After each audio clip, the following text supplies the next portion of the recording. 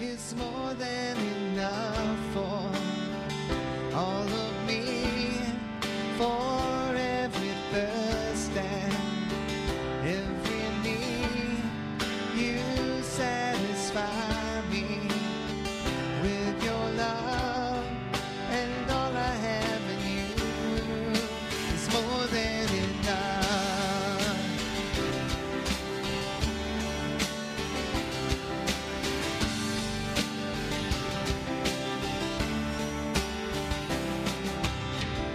You are my supply, my breath of life, still more awesome than I know.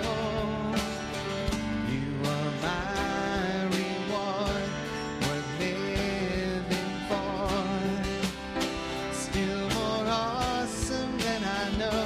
And all of you is more than enough for all of me, for every thirst and every need. You satisfy me with your love, and all I have in you is more than enough.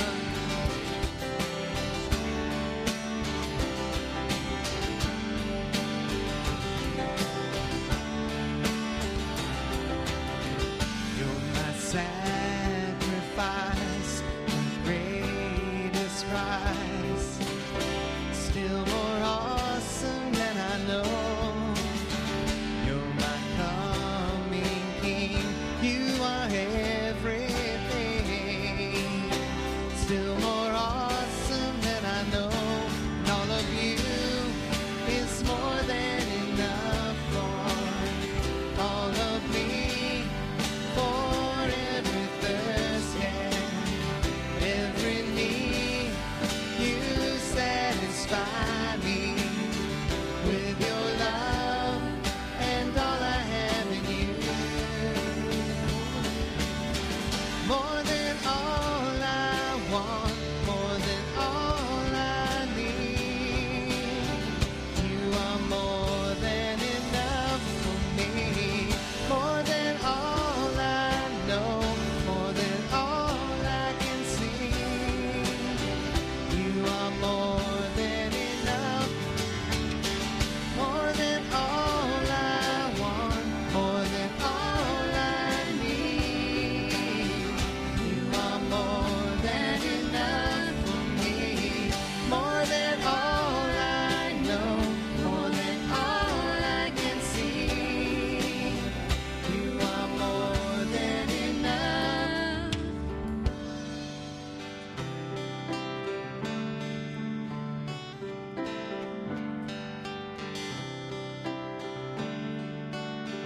And all of you is more than enough for all of me, for every thirst and every need.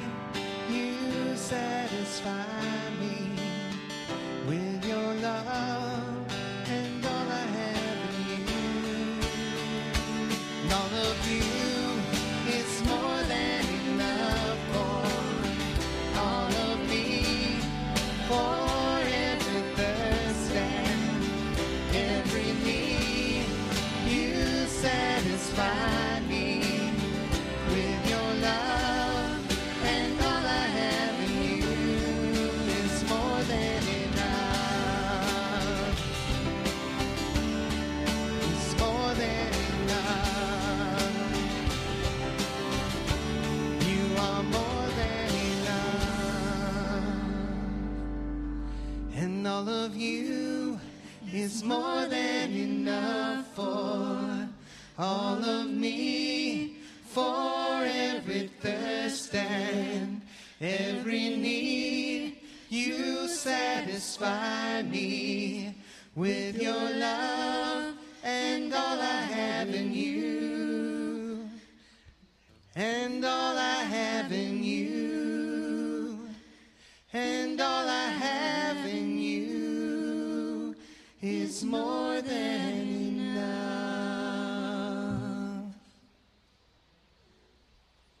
Thank you, Jesus, that you're more than enough for all of us.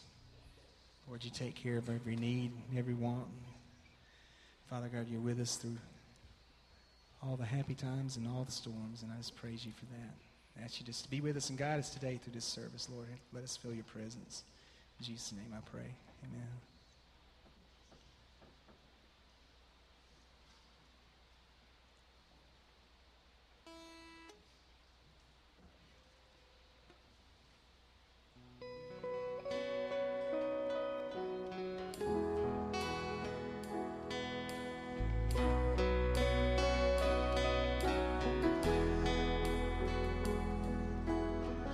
My foes are many, they rise against me, but I will hold my ground. I will not fear the war, I will not fear the storm. My help is on the way, my help is on the way. Oh my God, He will not delay, my refuge and strength always. I will not fear, His promise is true, my God will come through always, always.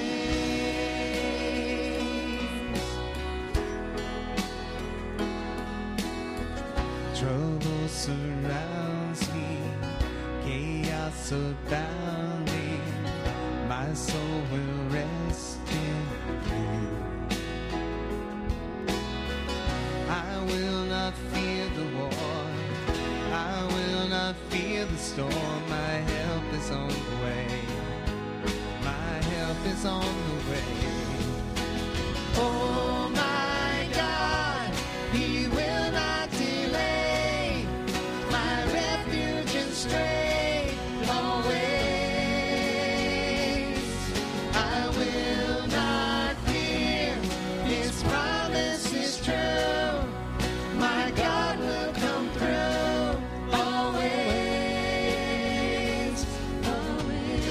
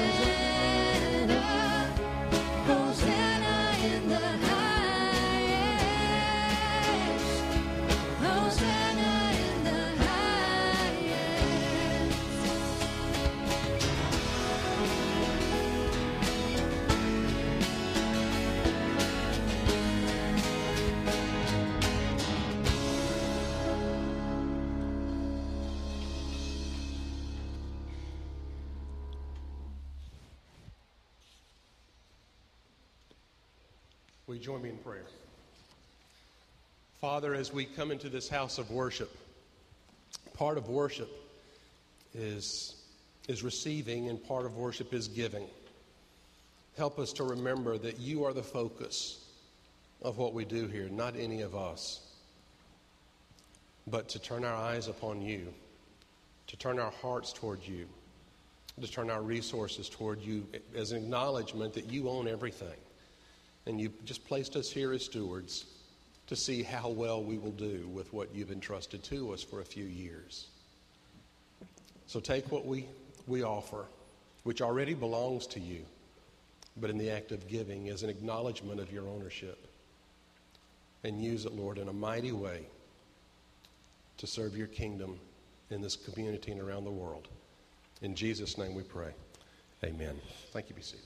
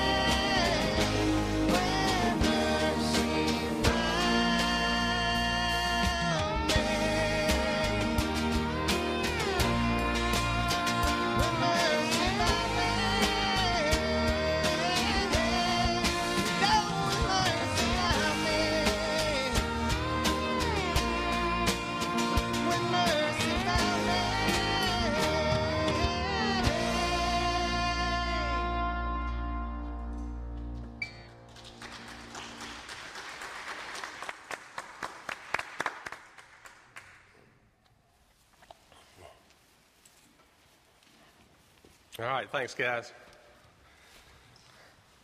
How are y'all this morning? Good. I bring you greetings from Disney World. It's still there. It's still hot. It's still crowded. It's still expensive.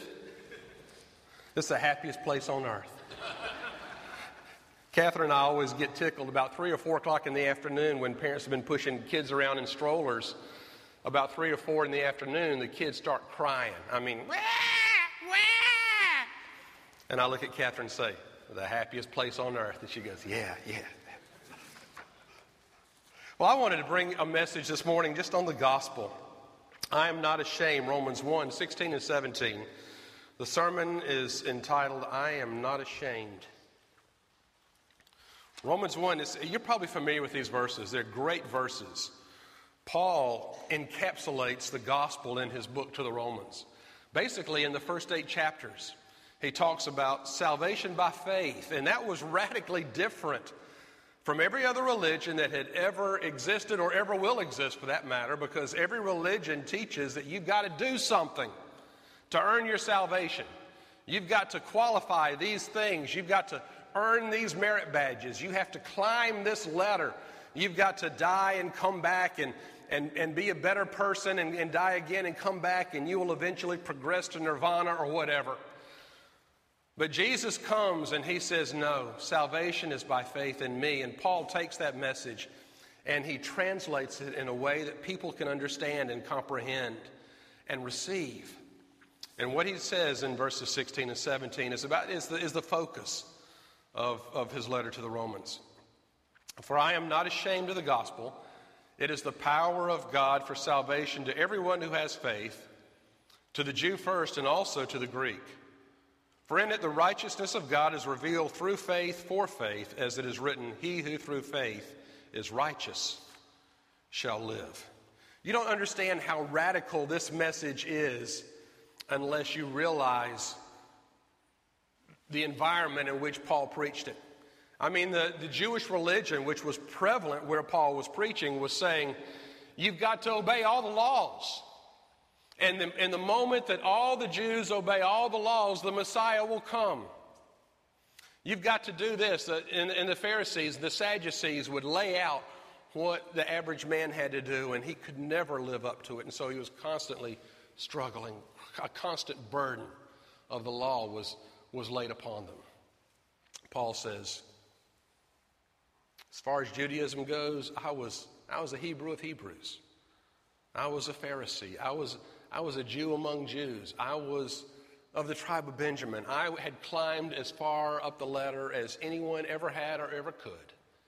And Paul said, I've come to realize that salvation is by faith. Paul didn't come to that understanding by himself. It happened on the road to Damascus, and we'll talk about that in a minute. Let's pray. Father, as we come today to consider salvation by faith,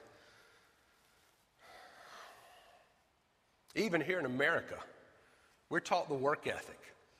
We're taught to work hard and earn and do well and succeed. And it's so easy to transfer that concept over into religion, into our faith, into Christianity. And so when someone comes and says, stop struggling, admit your need, and receive me, it's hard for us to change gears so drastically. And so help us today to believe and trust and receive. Of course, in Jesus' name we pray. Amen. Paul had never been to Rome. It's one of the few cities that he writes a letter to that he had never visited. But he knew a lot of folks there. And he was aware of how prominent the church in the capital of the Roman Empire had become. And so Paul sits down and he writes out his thesis, his gospel, his understanding of the gospel as it was presented to him in these 16 chapters. And so Romans has been called the most comprehensive presentation of the gospel to one of the most important cities by one of the most important preachers in the first century.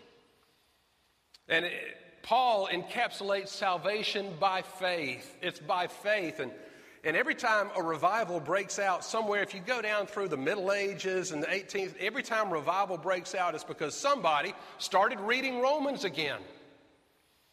And as a result of that, energized, it innovated people into realizing, into thinking that yes, Jesus did it all for me on the cross, and what I need to do is to place my faith in that and believe in that and trust in that and receive it. It's not by works. It's not anything I have ever done or ever could do to justify Jesus' death for me on the cross or to earn my salvation. It's all about what Jesus has done for me and receiving it. And when people realize that, revival breaks out over and over again. Martin Luther, the Protestant Reformation in the 1500s, he began studying Romans and he realized that everything the Catholic Church had been teaching was wrong. That salvation came by faith, and a reformation was begun. Paul explains what it means to be saved by faith. And as we look at the outline, I'm going to focus on verse 16. I am not ashamed of the gospel. Well, what is the gospel? The Greek word is euangelion. It's a cognate from two words. EU is a prefix meaning good. Anytime you see a word that has EU in the beginning of it, it's going to mean something good or positive. We have transferred that over to the English language so many times. Angelion means message. The word angel comes from that. An angel is a messenger. An angel is someone who brings a message. So euangelion is good message. It's good news. And it came to mean the gospel. It originally meant a reward given to somebody who brought good news. And then eventually, over time, it just came to mean the good news itself. Good news. The gospel is good news. Good news about what? Well, most of the time that the gospel is referred to in the New Testament, it's the gospel of Jesus Christ. It's the good news about Jesus Christ. What good news? That Jesus was born, that he died, that he rose again, and that he lives to offer us salvation by faith. That's the good news. And in Paul's day, that was radical news. As I mentioned, every other religion, even Judaism, taught what you had to do, what you had to go through, what you had to earn for your salvation. But here comes Paul saying, no, all that I was taught, that I believed, that I lived, was wrong. To be saved, you have to believe by faith. By faith. And how different that is for us to hear today. As I said, America, we want to pull ourselves up by our own bootstraps. We want to work hard and achieve success. And yet when we come to our faith in Jesus Christ, it says, you can't work hard enough. You can't do enough to justify being forgiven for your sins. I did that for you on the cross. Believe it, receive it, accept it, acknowledge your need of it. Stop struggling and admit that you can't do it. And receive salvation by faith. God made a way. We were estranged from God. We were at enmity with God, who created us for fellowship, for a relationship with him. Our sin came in and interfered in that relationship. And God is so holy and so righteous and so perfect and so just, he could not have fellowship with anyone that bore sin.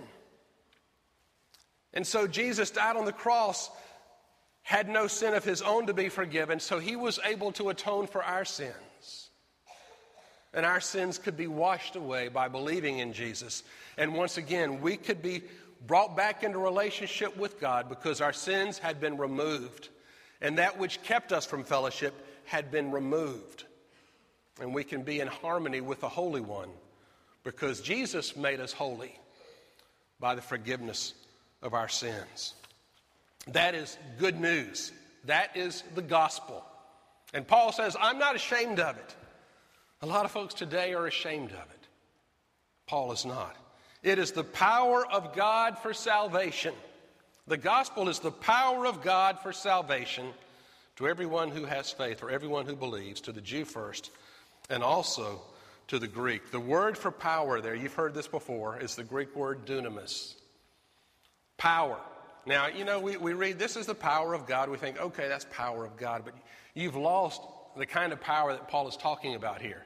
Because we get the word dynamite from the word dunamis. So you want to know what kind of power Paul is talking about? He's talking about dynamite power. It is the dynamite of God for salvation to everyone who believes. The gospel has power like dynamite. It comes into your life and it blows up everything that you have ever believed, that you have ever understood, because it tells you you're not good enough, your works will not earn salvation. It's by believing in Jesus Christ and faith in Him. When Jesus died on the cross for us, He changed for all time how we are saved. And when He spread His arms out on the cross, He created an umbrella for salvation. And to get under that umbrella and be saved, you have to believe. It's not by works, it's by faith in Jesus. You get under that umbrella by believing. It is the power of God for salvation to everyone who believes, to the Jew first and also to the Greek. The gospel, it has the dynamite power to transform lives, to change lives. You don't like how you are today. You don't like the person you're becoming. You don't like what you see in the future for yourself. You can change. Hear me? You can change, but it's not your power that does it. It's the dynamite power of the gospel that changes you from the inside out. It changes you radically.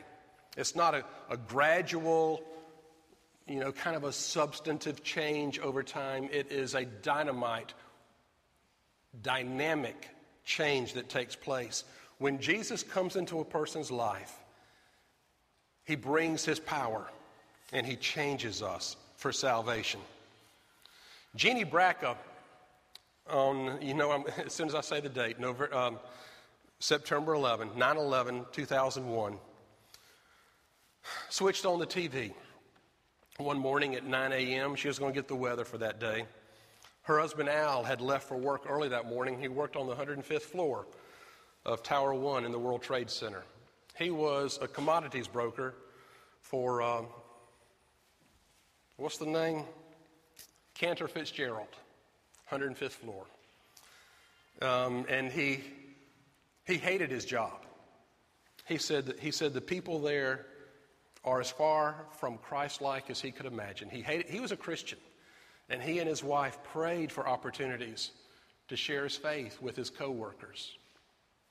He wanted to quit, but he saw the fact that God had placed him there as an opportunity to be a light in the darkness. Well, when Jeannie Bracca saw the first plane hit Tower 1, and she realized her husband was in that building, she and her son were both devastated. Al realized that on the 105th floor there was no escape. They couldn't go down, they couldn't go up. And so, after his body was found several days later, people began telling Jeannie through emails, through voice messages, through telephone calls, that Al had taken the last minutes of his life to witness to his co-workers. People called him Reverend Al because he was the closest thing to a minister in that group. And Al realized, I guess in that moment, why God had placed him there. And he had been praying for salvation, and his messages and emails from other co-workers said that Reverend Al was praying for them, and he led 50 people to salvation in those final minutes of their lives by praying with them as a group. They came to him. They knew that he was not ashamed of the gospel. Even in a hostile work environment, God had him there for a reason. And that power of the gospel broke out on that 105th floor in the final minutes of those people's lives when they realized that everything was about to change for them. And they were about to come face to face with God. He shared the power of God, the gospel, unto salvation. And people believed and were saved. You want to know about transformation? All you got to do is think about the person who wrote these verses. I'm not ashamed of the gospel. It is the power of God for salvation. Think about Paul. Let me back up here. Acts 9, verses 1 and 2, talk about Paul's former life. And sometimes I think we kind of gloss over the transformation that took place in Paul's life and get to that part which is so prominent in the New Testament, where he's writing the letters and he's preaching and he's teaching. But you've got to remember what Paul was like and the road he was headed toward. Acts 9, verse 1, but Saul, still breathing threats and murder against the disciples of the Lord, went to the high priest and asked him for letters to the synagogues at Damascus, so that if he found any belonging to the way was what the first Christians were called, people of the way, men or women, he might bring them bound to Jerusalem. So Paul's purpose in going to Damascus, he had letters, he had authorization to arrest any Christian on the spot and drag them back to Jerusalem to be tried before the Sanhedrin. That was his reason for going to Damascus. That was a reason he'd gone to any other city up until that point. He was authorized to arrest Christians and try them and persecute them. And then something happened to Paul. Verse 3, suddenly a light from heaven flashed about him. He fell to the ground and heard a voice saying, Saul, Saul, why do you persecute me? And Saul said, who are you, Lord? And he said, I am Jesus whom you are persecuting. Rise and enter the city, and you'll be told what to do. And you know the story how Saul was stricken blind, and he went into a house on a street called Straight, and there remained 3 days blind, and a disciple named Ananias was told by the Lord to go and minister to Paul and heal him. His sight was restored, and in a few days, Paul was testifying in the churches. Let me read the verse, 16. Verse 20. In the synagogues, immediately he proclaimed Jesus, saying, He is the Son of God. And all who heard him were amazed and said, Is not this the man who made havoc in Jerusalem of those who called on his name? He's come here for this purpose, to bring them bound before the chief priest. Even the people in Damascus could not believe the change in this man named Paul. If I were in Damascus, I'd think, he's trying to go undercover. He's trying to worm his way into the church to find out who all the Christians are, that he might serve them letters of arrest and bring them to Jerusalem. I'd be skeptical, because this man had done nothing but wreak havoc on the churches. He had preached against Jesus. He had done anything he can to harm people of the way, the church. And yet here he is now preaching Jesus as the way to salvation. How do you explain that radical, dramatic transformation? It's the power that Paul talks about. Now you know why he's able to say it here, because he had experienced it himself. I'm not ashamed of the gospel. It is the power of God. How do I know that? Because it happened to me. He did it to me. He changed me. Friends, if God has not gotten a hold of you with the radical power of the gospel, then you might be saved, but he might not be totally Lord of your life. There might be some areas that you haven't turned over to him, and he wants to take hold of you, and he wants to turn you inside out, and he wants to become the radical Lord that releases dynamite in your life, that blows up all the old ways of doing things and transforms you into a completely new person. What happened to Paul on the road to Damascus? He met Jesus, and he experienced the power of the gospel. And it changed him from being one who persecuted the church to one who preached to the church. You don't get any more different than that. Well, that happened to Paul. That's fine. What about you and me? Well, it says here, it is for salvation to everyone who has faith. So what does that mean? It means it's available to all. But there's a qualifier. It's available to all who believe, to all who have faith. Everyone can be included. The possibility exists out there. The potential is there for all to be saved. But not everyone will be included. Why? Because not everyone wants to be. Not everyone wants to be. Not everyone has received Jesus. Not everyone believes. It says, to all who have faith, who believe. You have to believe. And I remember how hard it was to believe for me. The struggle of faith. I came up, I'm a left brain thinker. I'm very logical. Things have to make sense. I was a science major in college for several years, and I wanted experiments that I could see and feel and measure and touch and understand with logic. Something rational that could be repeated like experiments are supposed to be. And so to get to this point where Jesus says, you have to believe. You have to have faith. It was a struggle. I read C.S. Lewis's book, in the Chronicles of Narnia. There's a story where Peter and Lucy pass through this door and they discover this beautiful land where everyone is enjoying themselves in this wonderful land. You know the story, it came out as a movie several years ago, and suddenly it launched its popularity again. Aslan is the lion who represents Christ. Peter and Lucy are these children. They come through into this land, and everybody's enjoying this delicious food, this beautiful environment, except the dwarfs. The dwarfs are sitting in a little circle, and all they do is complain. The food is bitter. Their enemies are out to get them. Nothing satisfies them. Nothing pleases them.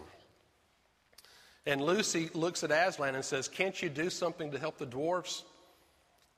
And Aslan says, I'll show you what I can do, and I'll show you what I cannot do. So Aslan roared, representing his presence among them, and the dwarfs thought it was their enemies. And then Aslan shook his mane, and beautiful food appeared before them, but they refused to taste it. And when they did it, they said it was bitter. Everything he did, the dwarves were able to twist and misinterpret and misrepresent. And so Aslan looked at Lucy and said, you see, they will not let us help them. They have chosen cunning. They have chosen to believe their minds instead of believe their hearts. Their prison is only in their minds, and yet they are in that prison, and they're so afraid of being taken in that they cannot be taken out.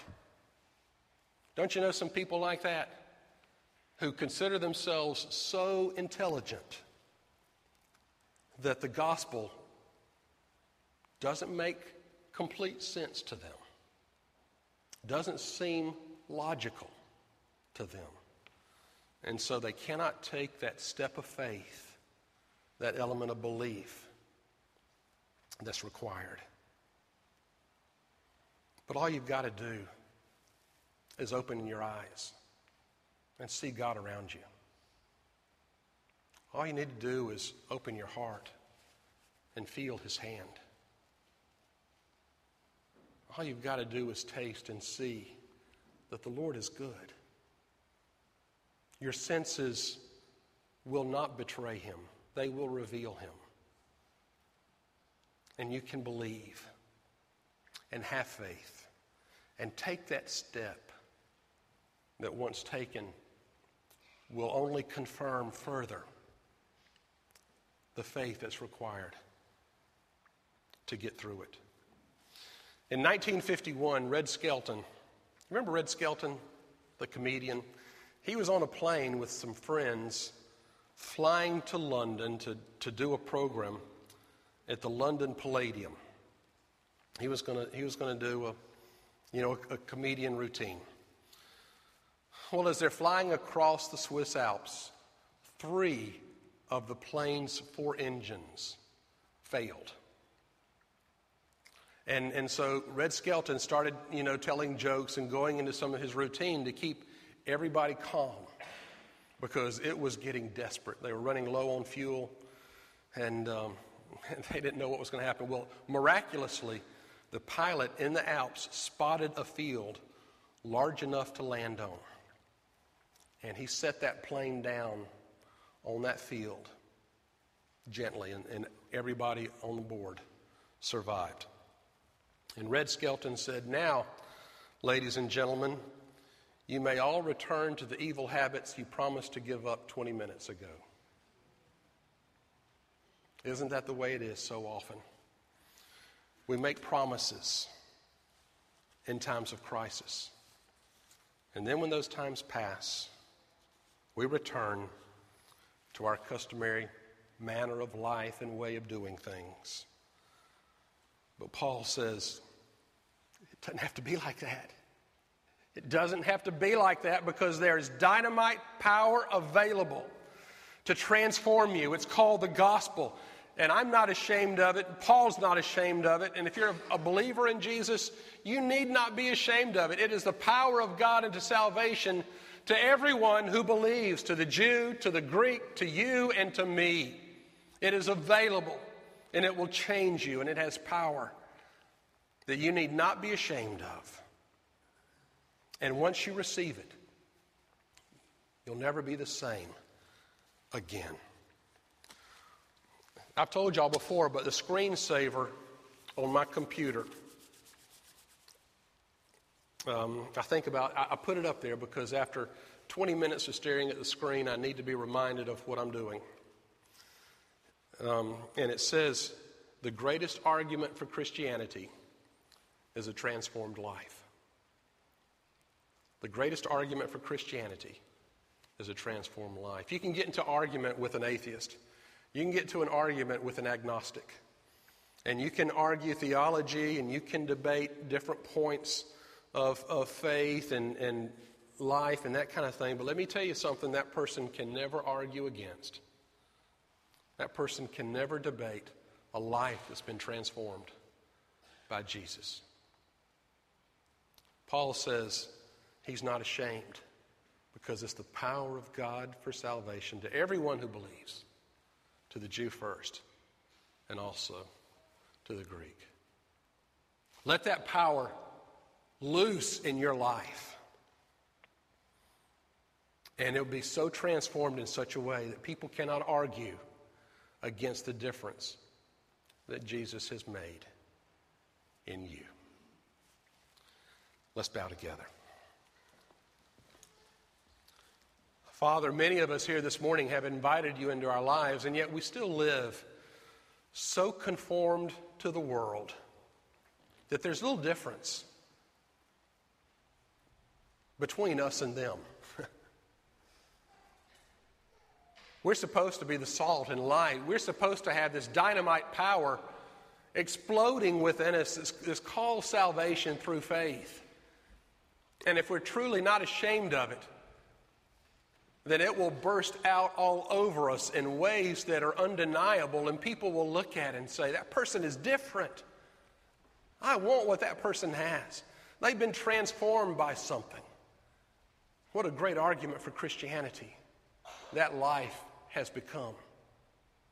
Father, we want to be lives like that. We want to be so sold out to Jesus, so exploded by the dynamite of the gospel, that the changes are undeniable. The changes are overwhelming, are contagious. And people will not argue against us, but want to be a part of us. Forgive us for living lives of ease in a world that's out to conform us to it, rather than allowing us to transform it to you. Help us live lives like that. We ask in Jesus' name. Amen. We're going to sing an invitational hymn this morning. And what this is, some people say, what's an invitational hymn? It's a format. It's an opportunity for you to respond publicly if God is speaking to you. We believe that an important part of worship is response. There has to be an opportunity to respond to God, His pleading on your life, His claim on your life, professing your faith publicly. You've done so privately. Wonderful. You also need to share that publicly so that we can pray for you and hold you accountable and encourage you. Maybe you need to join this church. You've been visiting for a while and you say, yes, I need to become a part of this body of Christ and take up a mantle of responsibility and begin serving. Maybe you need to rededicate your life or whatever. Come and pray, whatever. I'll be here to receive.